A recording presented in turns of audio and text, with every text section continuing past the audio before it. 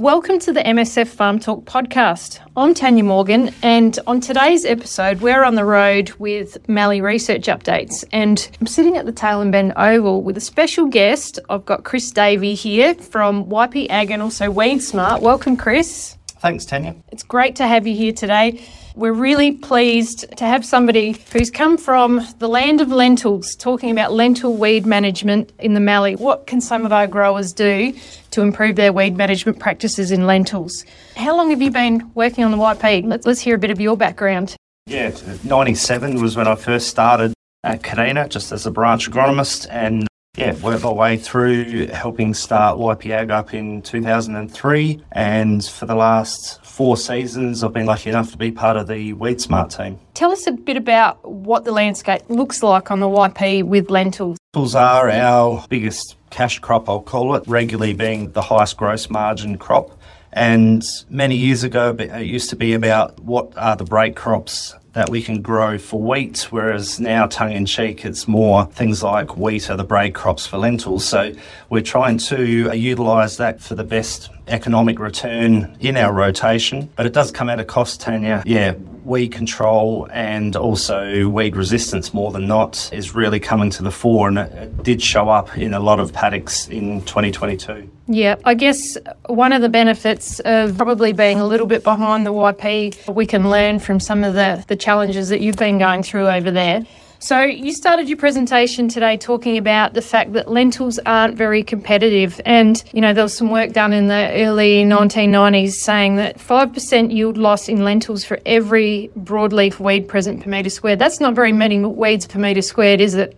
No, you're right. Lentils, for the first 6 weeks of their life, don't do much growth in terms of biomass, so they're very prone to particularly broadleaf weeds or thick infestations of grassy weeds having a strong influence in the early establishment phases of the lentil growth stage. Lentils are also with rooting, so I think with a big taproot that can get below that, radish and milk thistles and prickly lettuce can really compete outright with lentils for nutrients and for water. And conversely, above ground, those broadleaf weeds, once they get above the canopy, can really branch out and shade out, literally push out the road the lentils as well. It's really important that we control the weeds early in the lentil establishment. So what are the common broadleaf weeds that we're having to deal with in the Mallee? Because there's a fair mix there, and it just adds complexity to managing weeds in general. That's right. You'd be looking at the brassica group, which is your radish, mustard and turnip. Also the thistles, which is milk or sow thistle and prickly lettuce. Yellow burr weed seems to be in isolated patches as well. Bifora and fumitory are starting to make their presence known in the Mallee, and one of the big ones, just simply because of previous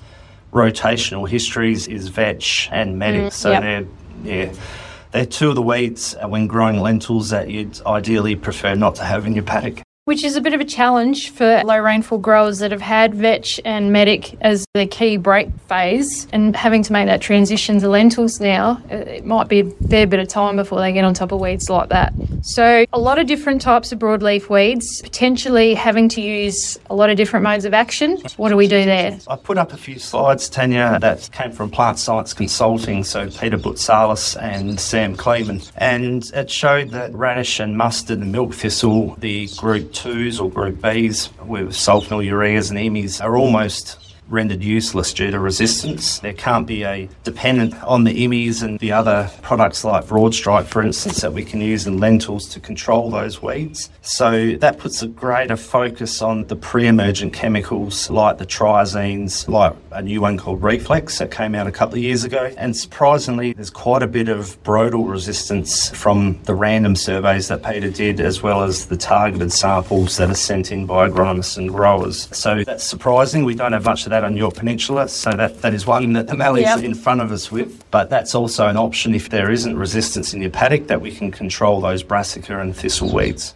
Another thing you said, you put up a few examples about the different types of chemicals you might be able to use in a different brew to control weeds. The more modes of action equals better yield. So we're in a low rainfall environment here. How do we manage the risk of that in the Mallee? You know, when you're not actually guaranteed a lentil crop every year. Yeah, it's a valid point. There were some great trials by Navneet Agarwal from Sadi last year, and that really depicted that the more soluble pre-emergence, for example, metribuzin, not only upset the crop, thinning the plant density out, but also let the weeds come through as well. And this was a similar trend for any single-use chemicals, ranging from looking at terrain, turbine, and even Intercept by itself as a post-emergent. We still weren't hitting the great heights that we were when we were stacking 2 or 3 of the chemicals together, because each time we added a chemical to the mix, we were getting better weed control. And as we alluded to earlier, weed control in lentils equals yield, so the yield was going up as well. So there's no one set answer, I guess, for the Mallee, because it will be dependent on soil moisture conditions, also soil type, which is predominantly sands or dune swale type of setup.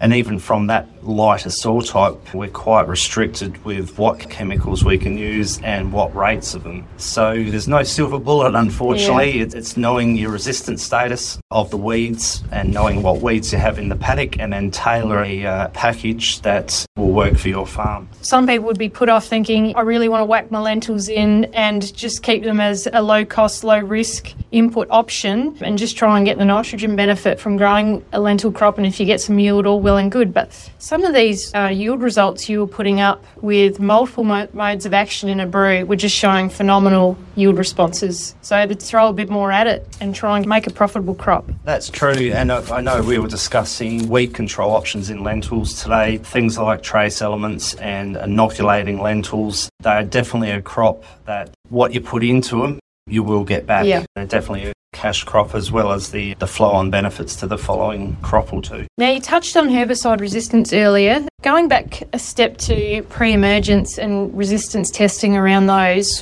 what have we got in our toolkit still in the Mallee in terms of pre-emergent herbicides? Yeah, we touched on grassy weeds for a start, and trifluralin was the only one that showed up as a high degree of resistance, so therefore high risk for the grasses, and that was ryegrass. At this stage, brome and barley grass are what I'll say quite easy to control, because there's very, very little resistance.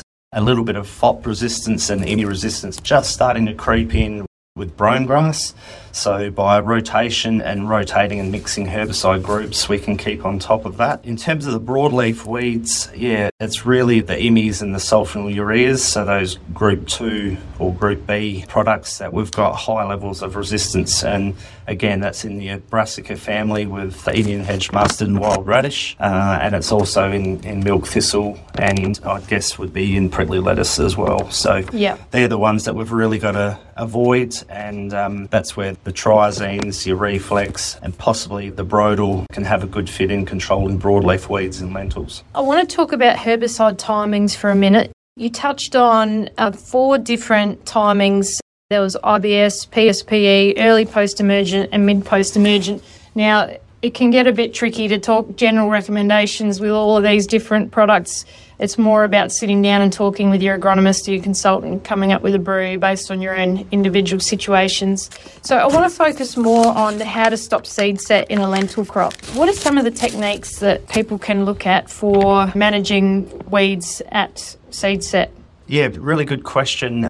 Because once the lentil crop starts flowering, we really should not be applying any further herbicides until just prior to harvest.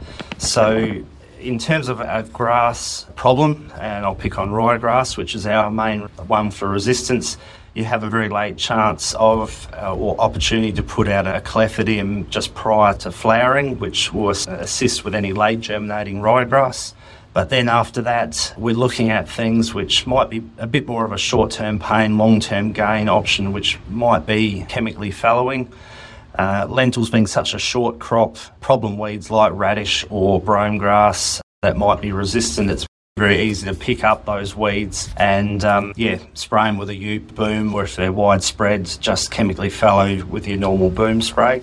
Following on from that, there's an opportunity for weed wiping, which is just having a wick, I'll call it, of chemical that moves across the top of the lentils just above their canopy and takes out any weeds which are up above that, which is really good for the broadleaf weeds in particular, like milk thistle and prickly lettuce and brassica weeds. Moving on from that, you're looking at your desiccation, and we touched on today looking at double knock versus single knock. Double knock has a lot of benefits in terms of controlling problem late germinating weeds like fleabane flax.